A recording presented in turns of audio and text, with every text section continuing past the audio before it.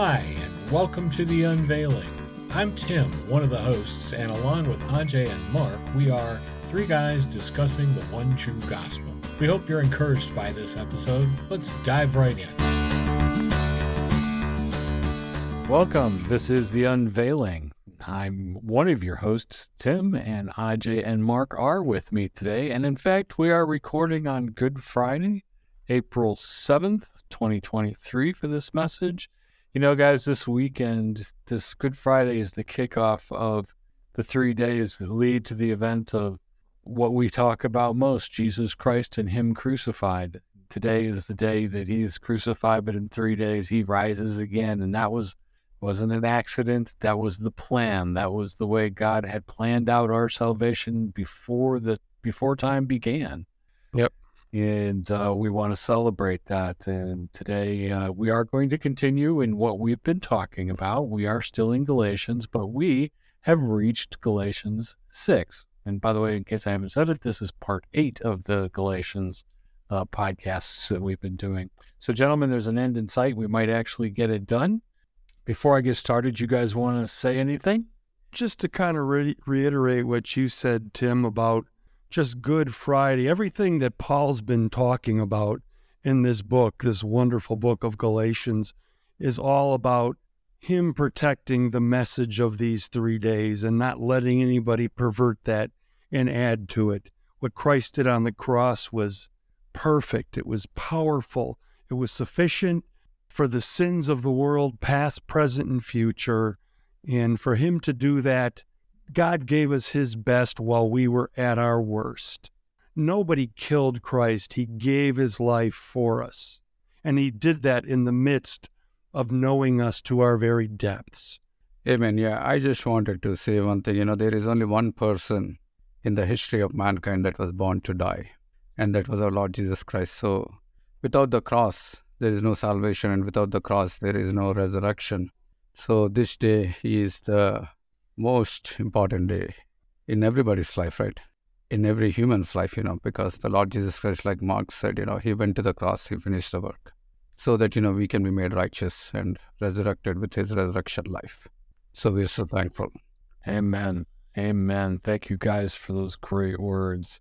Well, gentlemen, what do you say? Shall we dive into Galatians chapter 6? I'm ready. All right.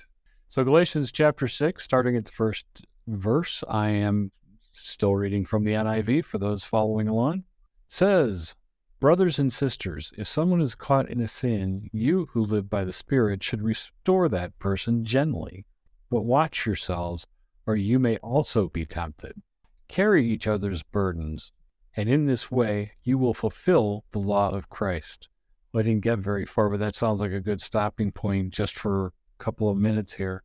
One of the things I want to note is I mentioned this on a previous podcast in this particular series about how infighting in the church can be some of the worst fighting I've ever seen. And a lot of people will do it in the name of correction. Oh, you're wrong. I have to correct you.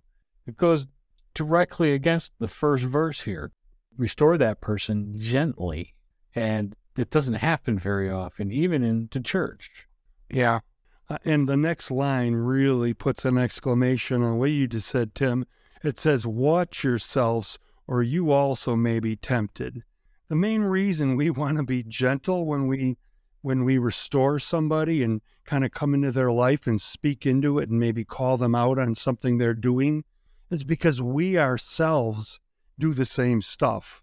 We're all tempted by the same things. We all fall. So it's the ultimate of hypocrisy when we come out and lay into somebody about their sin, because we're just as sinful as they are. And I think that should really, how many preachers out there, TV preachers and people that you see screaming on TV about people's sin. Tim, you love to point out about Hurricane Katrina when certain pastors screaming, "Oh, God's punishing you for their sin."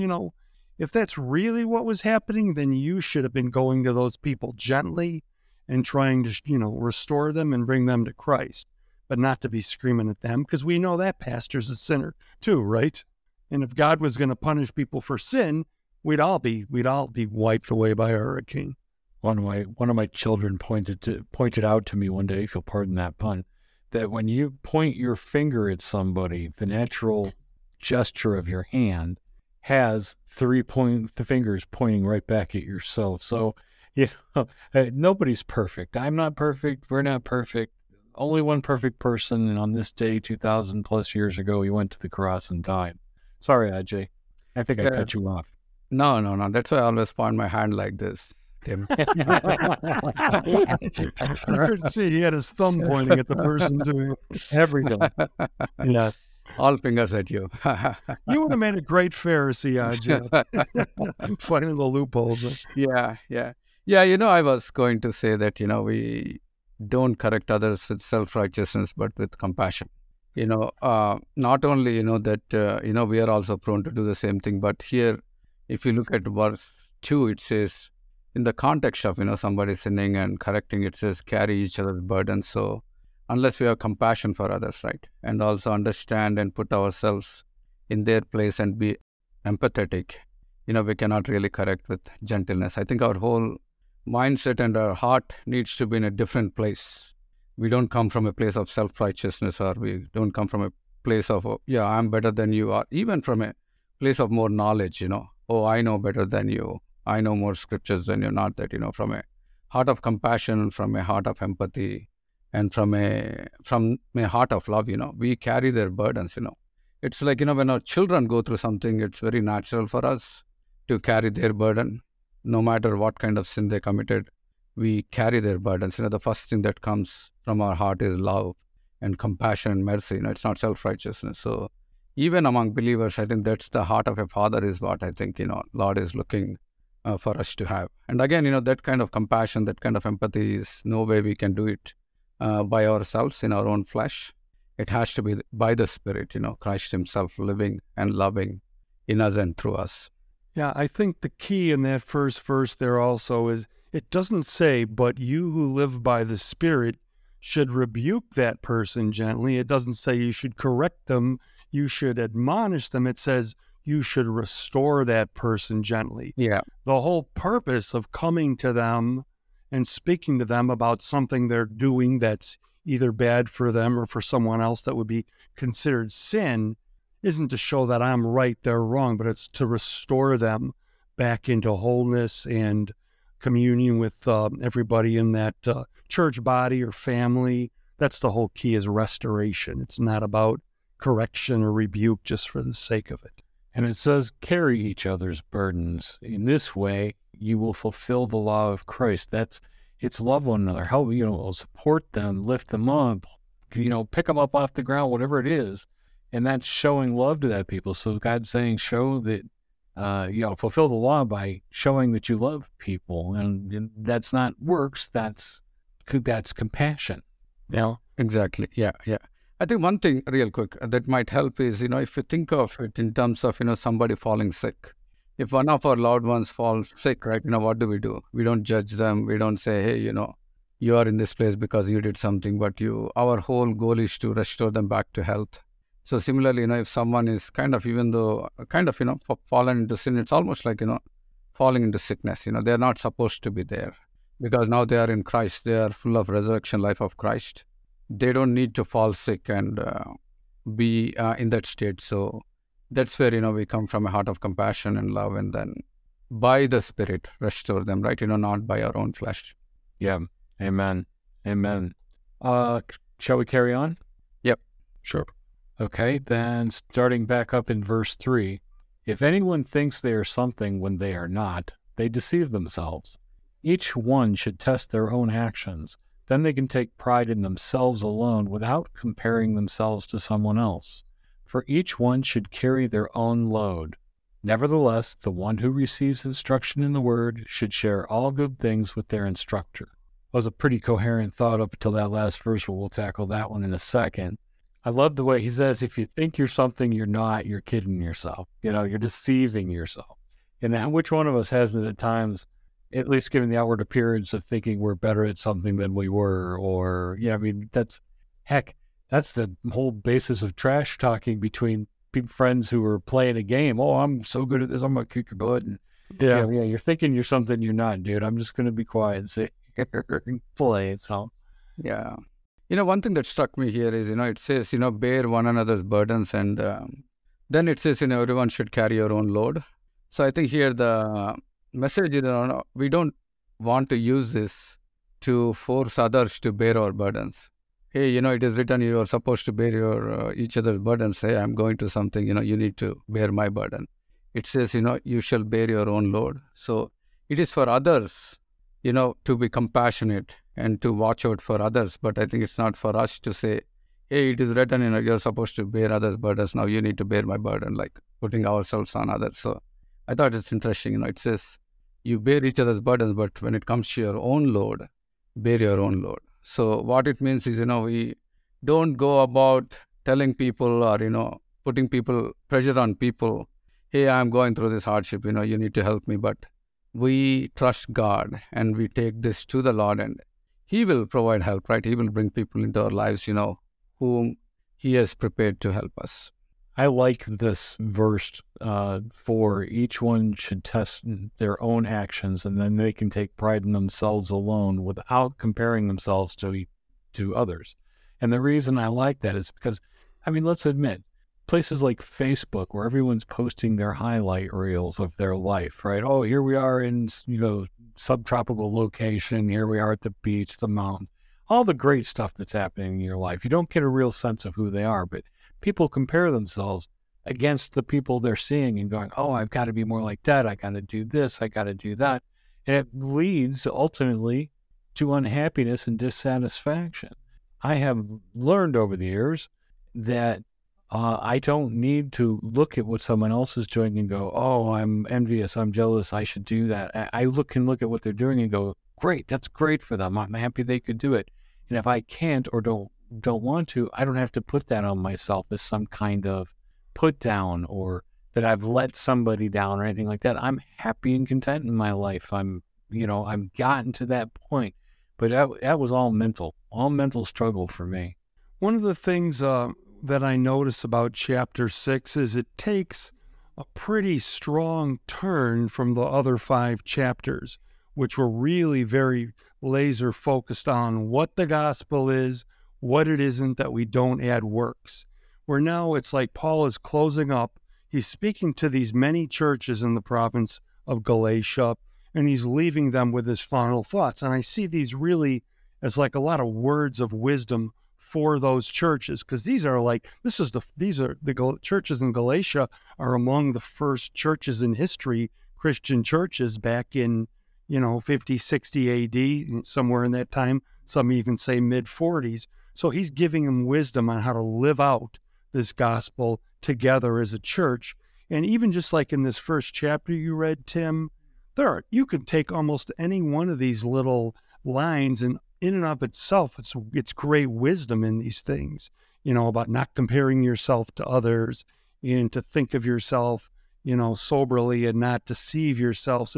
But if I look at it also as a continuation of the first thought of restoring people that fall into sin gently, I think in some ways he's telling us what our attitude should be as we go to help others that are caught in sin.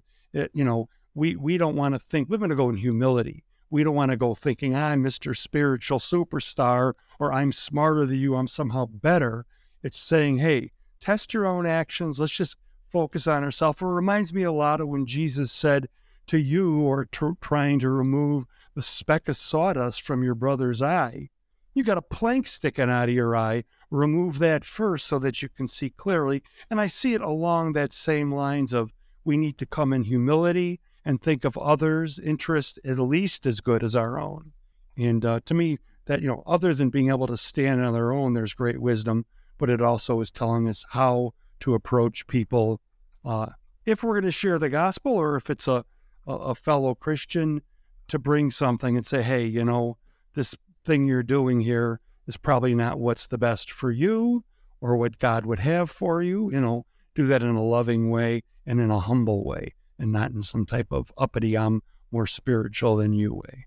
Yeah, that's a great point you made, Mark, about, this chapter making a sharp turn. I think one of the things I wanted to point out also is, if you look at Paul's letters, it's always the pattern. He first tells us the gospel, and then he talks about our position and our new state in our Lord Jesus Christ. And then he tells us, based on who you are, now you act like this. So, but what most people do is, they ignore all the things that Paul said, the foundation of the gospel, and then directly jump to these kind of commands, so to speak, or some kind of words of wisdom, and then make it a law, right? Hey, look, Paul said this. If you don't do this, you're going to be judged or punished. But again, I think we really need to understand that unless we understand the first 5 chapters, we are not in a position to actually live chapter 6. So it's very important to understand that.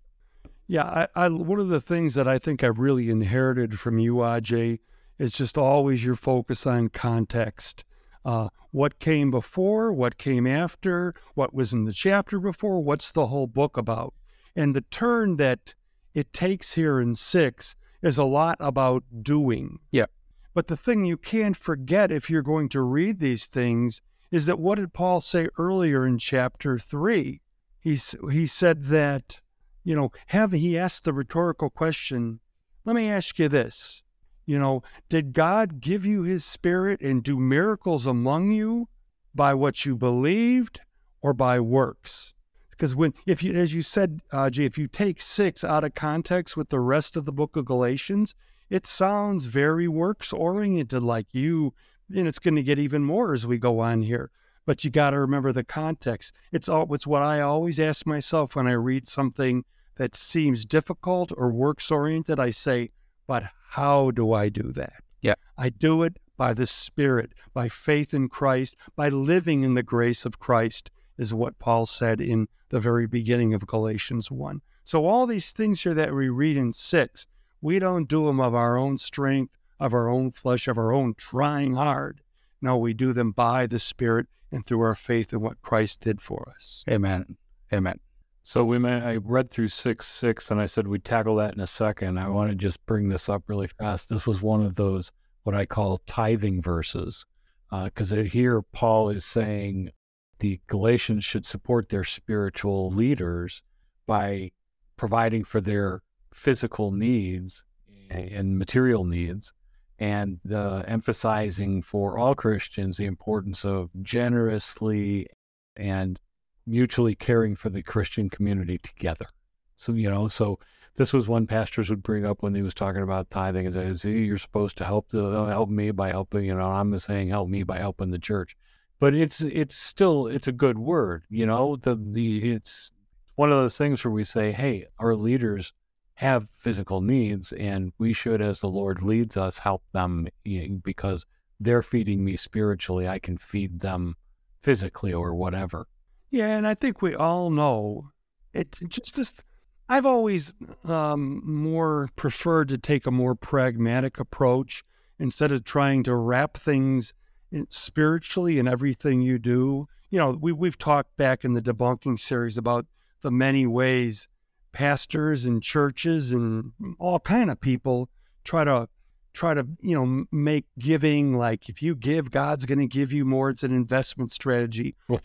Or they lay the guilt on, or they bring the prized couple in the church that stepped out in faith and gave everything they had, and then they hit the lotto the next week, or something like that.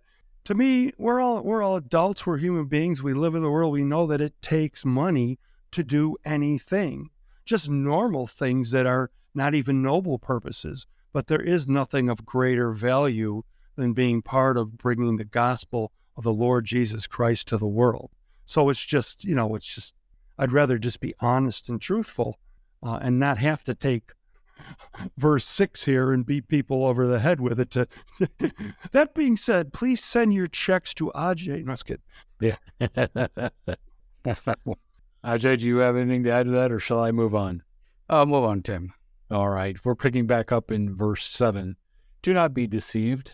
God cannot be mocked. A man reaps what he sows. Whosoever sows to pleasure their flesh, from the flesh will reap destruction. Whosoever sows to please the Spirit, from the Spirit will reap eternal life. Let us not become weary in doing good, for at the proper time we will reap a harvest if we do not give up. Therefore, as we have opportunity, let us do good to all people, especially those who belong to the family of believers. Yeah, so Tim, if you'd allow me, I want to read from a different version because I think this brings out a different truth. In New KJV, it says, "Do not be deceived, God is not mocked. For whatever a man sows, that he will also reap. For he who sows to his flesh will of flesh reap corruption, but he who sows to his spirit will of spirit reap everlasting life." So I'd like to stop here, right? I think in NIV it says, who pleases the flesh, or it also says who pleases the spirit. That is not there here. At least I think this is my opinion. Others may differ. But again, if you look at the whole context, what we have been talking about, it says, he who sows to the flesh will of flesh reap corruption, and he who sows to the spirit will of spirit reap everlasting life. Based on the context, how do you sow to the flesh? By going back to the law. Because, law is the power of sin, right? Law is the strength of sin. It says, the more you try to keep the law, the more you empower the sin. And how do we sow to the spirit? By living in grace. By grace through faith again. So I think it's the same thing again. So if you don't want to sow to the flesh, you live in the land of grace again, like we discussed last time. And you live by faith and live by grace, and then the Spirit will work in us. But if you go back under the law, you will end up sowing to the flesh. That's my view. But again, this is my opinion. Not many interpret it like that. Well, I'll tell you what, Ajay, I'm one who does interpret it like that. Surprise, surprise. But when you look again at the context, this whole book of Galatians has been about a comparison. It's been a comparison of by the Spirit or by the flesh, through faith or through works of the law. This is just a continuation, another comparison of flesh and spirit. Which will you choose? When you put your faith in Christ, are you going to go back and try to do things of your own power by doing religious activities and keeping rules and all that? Or are you going to live in the Spirit? Living in the Spirit, putting your faith in Christ and just setting your eyes on Him, contemplating Him and being transformed into His image, that is sowing to the Spirit. The Christian life, faith in grace alone, by faith alone, through Christ alone, is sowing to the Spirit when you keep your eyes on that. And to me, this is just an extension of the theme that Paul has done from the first lines of chapter 1 all the way through to the last chapter here. Yeah, to support that, Mark, again, I think you just quoted, right? He who gives you the Spirit and works miracles among you, does he by the works of the law or hearing of faith? So, again, we can apply here directly. How do you sow to the Spirit? By hearing of faith. One of the things that we know that's what he's talking about is the first line, is the whole reaping what you sowing thing he's talking about here. Now, if he was talking about it in a works type of mentality, then the first lines would kind of go with that. But he's not, because we know that we don't reap what we sow. What we've sown, I guess is the correct way of putting it, because Christ wrought what we've sown. He went to the cross for us. If we reap truly what we've sown, we'd all be condemned and separated from God forever. Amen. So Amen. there are aspects I could see on the horizontal in human life. That's because we live in a merit society. We have to earn, we have to deserve. So Paul can't be talking about this in a spiritual way. He's got to be tying it in with living by the Spirit instead of the flesh. If we live by the flesh, then man's going to reap what he sows. If we live by the Spirit, we're going to reap what Christ sowed for us. Amen. I like the fact that he points out in here that he says, these people who are trying to make you follow the law and be circumcised, they're supposedly under the law. They don't even keep the whole law. And he said it again here when he talks about if anyone thinks there's something when they're not, they deceive themselves, because the Pharisees were deceiving themselves. They thought, hey, we're doing the law perfect, man. God's fine with us. But all these sinners in the street, what's Jesus going to them for? He should know that we're the righteous ones and come to us if he truly was the Son of God. Sorry, I did jump forward in our reading because we hadn't reached that part yet, but I was putting it together in my mind. Yeah, so shall we carry on? Yeah. Let's. So let's jump back in where I left off. I believe that's verse 9. And it says, "Let us not become weary in doing good, for at the proper time we will reap a harvest if we do not give up. Therefore, as we have opportunity, let us do good to all people, especially to those who belong to the family of believers." Yeah, here I think it says, let us not grow weary while doing good. It's talking about, and it is talking about, we shall reap. Again, I think we immediately say, if you do good, we will reap double. It's like an investment, like Mark is saying. That's not that. When we do good to others, right, what is the best way to do good to others is to preach the gospel, right? One way or other, you do good and you also help them out in their physical needs. But eventually, whether we help them, when we help them through in their physical needs, we are actually showing the love of Christ. So one way or other, we are drawing them to Christ. So the reaping that happens is somehow one way or other, if they come to know the Lord Jesus Christ, that is our reaping. It's not, okay, if we give $100 to somebody, we'll get 200 back. That's not what it is. But when we do good to others, when we show the love of Christ, they might eventually know Christ. That is our reaping. Otherwise, what is it, right? If someone is poor, you give them money, or you put, you fill them with money so that, they can get some money every month. But if their soul is perishing, what good it is. The Bible clearly says what good it is if you gain the whole world but lose your soul. So our reaping always is that, people may come to know the one true gospel, may come to know the one, who loved them and gave himself for them. That's a great point, Ajay. I also see this as a continuation of that comparison, flesh versus spirit, that Paul talked about in the previous verse. And that is that if we're trying to do good by our own flesh, because of our religion, because of the rules, and we're supposed to do good, no man can keep that up for the long run. But if we're going to be walking in the Spirit, and the fruit of the Spirit and the love of Christ is just flowing through us, we're going to be able to do good to all people long term, especially the family of believers who also belong to Christ, as they're truly our brothers and sisters. Yep. Okay, let's pick back up where I thought we were, which is at verse 11. See what large letters I use as I write to you with my own hand. Those who want to impress people by means of the flesh are trying to compel you to be circumcised. The only reason they do this is to avoid being persecuted for the cross of Christ. Not even those who are circumcised keep the law, yet they want you to be circumcised, that they may boast about your circumcision in the flesh.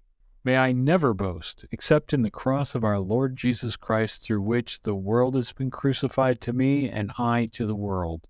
Neither circumcision nor uncircumcision means anything. What counts is the new creation. Peace and mercy to all who follow this rule, to the Israel of God. From now on, let no one cause me trouble, for I bear on my body the marks of Jesus. The grace of our Lord Jesus Christ be with your spirit, brothers and sisters. Amen.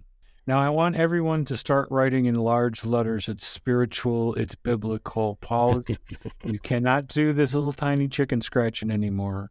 But anything other than large letters is not of God, and that's a new church rule we're adding to the other 1,000. So if I could jump in here, since you already got me talking, once again, continuing the same theme. If anybody doubted our interpretation of the first half of chapter 6, you see Paul finish up again. He's going back now. He's leaving these people what this whole book has been about. It's not by the flesh, by the works of the law. It's by faith and by the Spirit. And I love how Paul, this is the second time he said in this book that being circumcised or not being circumcised doesn't mean anything. And you could apply that to the law, to rules. Doing it doesn't help you. Not doing it doesn't hurt you. That's not what counts. That's not the focus of our lives, is doing. The focus of our lives isn't getting rid of sin in our lives. The focus of our lives is Jesus Christ and Him crucified. That's it. And Paul, I love this. May I never boast except in the cross of our Lord Jesus Christ. There has never been anything that is more boast-worthy than that. Amen. Yeah. Yeah, Mark, I'm going to double down on you. Here it says, again, I'm reading a different version, but it's the same thing. As many as desired to make a good showing in the flesh. So how do you make a good showing in the flesh, right? It is basically, you pick up something from the law, right? Here it is circumcision, right? You might pick up Sabbath, or you might say, oh my God, I didn't steal anything, right? Or I don't drink, I don't smoke. So you pick up one thing, then you, first of all, you just pick up one thing and pretend as if you're keeping the whole law. And then you try to make a show of it, right? Oh yeah, I am not doing this, or I am keeping the law, and therefore God has to bless me. So that is the showing of the flesh. Again, I think in the whole context, right, if you read it in context, this whole book, it's like, what Paul is saying is, don't go to the law, right? Don't try to keep the law in order to win God's favor. Know that, nobody can keep the law, and nobody has ever fulfilled the law. So leave the law alone and come to God through Jesus Christ by faith alone, through grace alone, right? And then after coming to Christ, don't go back to the law again. You used to do good. What happened to you, right? He says, oh, foolish Galatians, who has bewitched you? So after coming to Christ, after knowing the Lord Jesus Christ by faith or by grace through faith, continue to live like that, by grace through faith in Christ. That's all we need to do. So don't ever go back to the law. That's the message here. Now, one of the things I find very interesting is, Paul mainly uses circumcision throughout this book as one of the key teaching points, but it's very clear through his other wording, he's not just confining that to that one act, because he uses the term works of the law just as many times as he uses circumcision. Circumcision was one work of the law. Now, for Israel, it was a very big work of the law. I mean, every child on the 8th day had to be circumcised, and the nation of Israel saw circumcision as a sign given to them that they were special, and over time it became that they were better than others that weren't circumcised. But what I find really interesting, and I really reading Genesis a couple of months ago, as I was reading the account of God giving the sign of circumcision to Abraham, it wasn't given as a sign of the law, of works, of you're better than others. It was given as a sign of the covenant of grace, which was his promise to Abraham that I will bless all nations through your seed, meaning Christ. And so they got it, once again, 180 degrees backwards. Circumcision was the sign of the gospel, really. Yeah, in fact, Romans 4 says it's a seal of the righteousness of faith. Amen. Exact opposite of what they made it, right? They made it a work of the law. Well, that's what mankind wants to do. I'll just tell that to our listeners. I think we probably pretty much in our own spirits can confirm. It just seems natural and right that we would work and earn things, that God would love us more if we do a good job at not sinning, if we do a good job at giving more. But I just love, you used a term a little while ago, Ajay, about working for the favor of God. The birth announcement on the morning that Jesus was born by the heavenly host and the angels to the shepherds was, "Glory to God in the highest heaven, and on earth peace to those on whom his favor rests." If you've put your faith in Christ, the favor of God rests on you. It's never going to leave, because it wasn't about you. It's about what he did. And one of our other favorites from Romans 8 is, "He who did not spare his own son, but gave him up for us all, how will he not also graciously give us all things?" Through the cross, through the gospel, God's already given us everything, and that all is contained in Christ. That's why, doesn't it just make perfect sense? That's why we put our eyes on Christ, because everything is in him. Everything we needed beyond is in him. Why would we turn our eyes off of him to the law and try to start to earn it again? It just makes no sense whatsoever. Amen. This one verse 17 is one of those that doesn't always get understood correctly or perfectly, and I want to just throw this out there. From now on, let no one cause me trouble, for I bear on my body the marks of Jesus. And I really honestly believe what he's saying here is, he's been attacked by these Judaizers for not teaching circumcision. He's been questions his authority and they questioned his beliefs and they questioned his commitment. And he goes, I have been stoned, I've been whipped, I've been flogged, I've been this, he's been through so much, and his body had to have been covered in scars. And so he says, here's the last proof by my own body how much I am committed to this Jesus and him crucified. Look at, the scars across my body. This wasn't pride, in my opinion. This wasn't pride talking. Just look what I've been through. Yeah.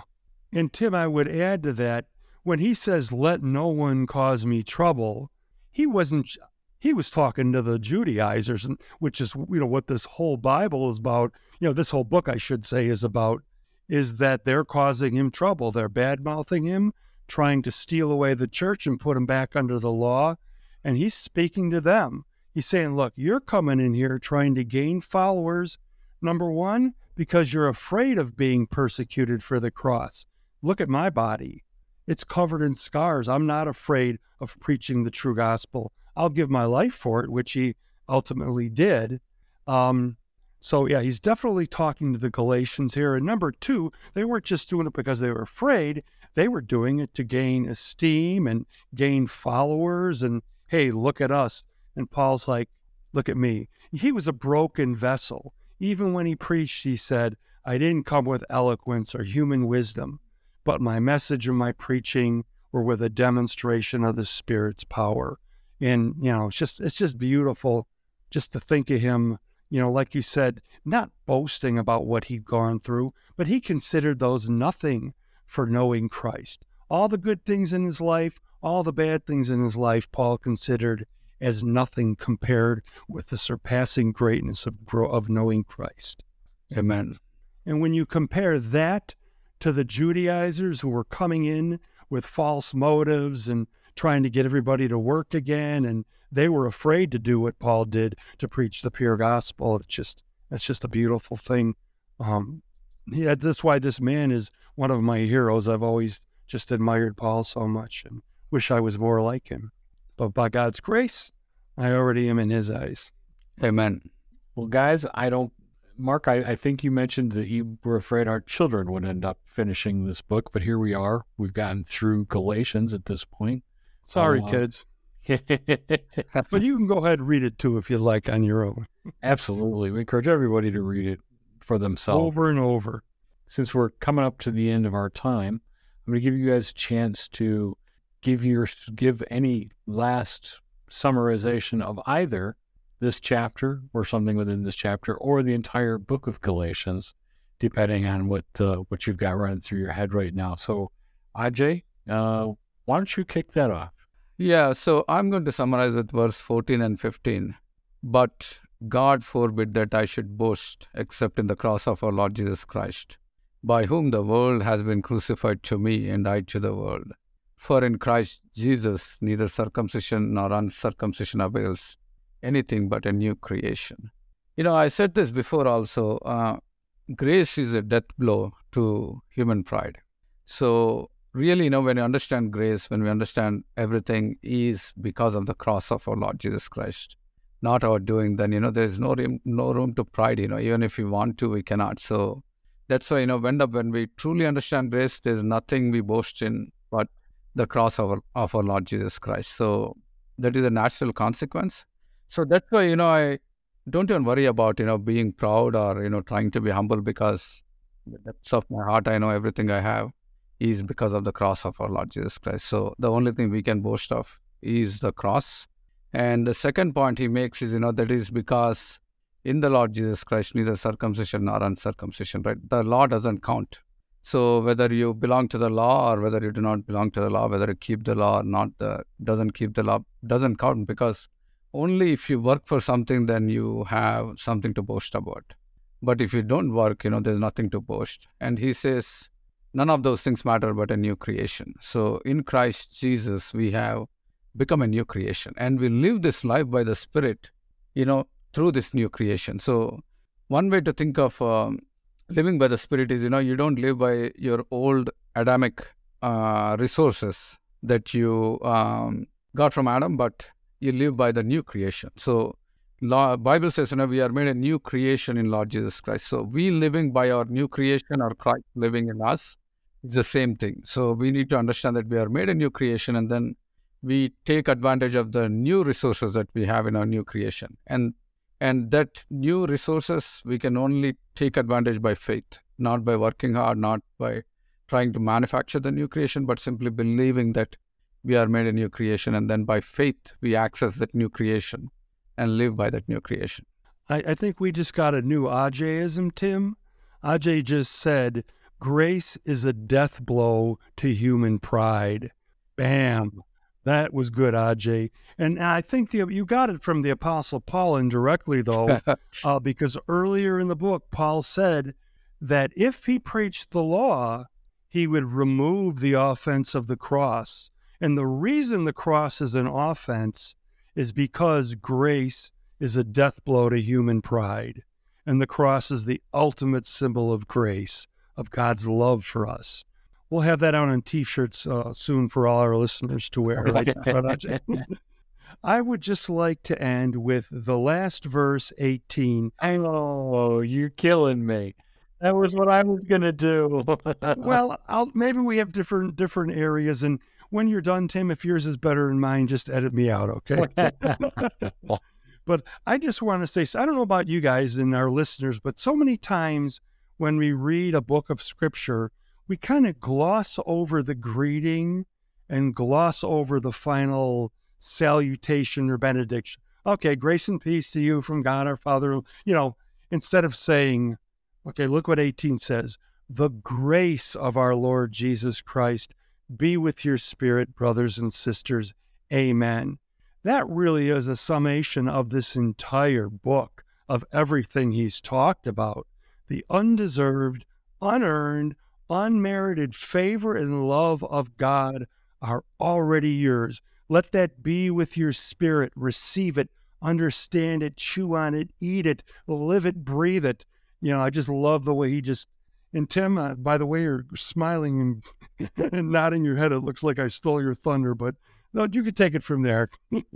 I don't know where to take it from there. That was a great summation of it. Najee did a great summation of the chapter and the book. So, I think that's best left to me at this point to say thank you so much, everybody, for listening again. We look forward to talking to you the next time. Tim again. Thanks for listening today. We hope you were blessed by today's message. If so, we encourage you to subscribe and share our podcast with your friends and family. Our entire catalog of episodes can be found on our website at www.theunveiledgospel.com, or you can listen and subscribe on most popular podcast apps. If you have any feedback or questions, you can send us an email to theunveiledgospel@yahoo.com. You can reach out to us on our Facebook page, The Unveiling Podcast, or you can leave a question or comment on our listener line at 352-398-0089. Maybe you'll hear yourself on a future episode. That's it for today. As always, God bless, and we will talk to you the next time.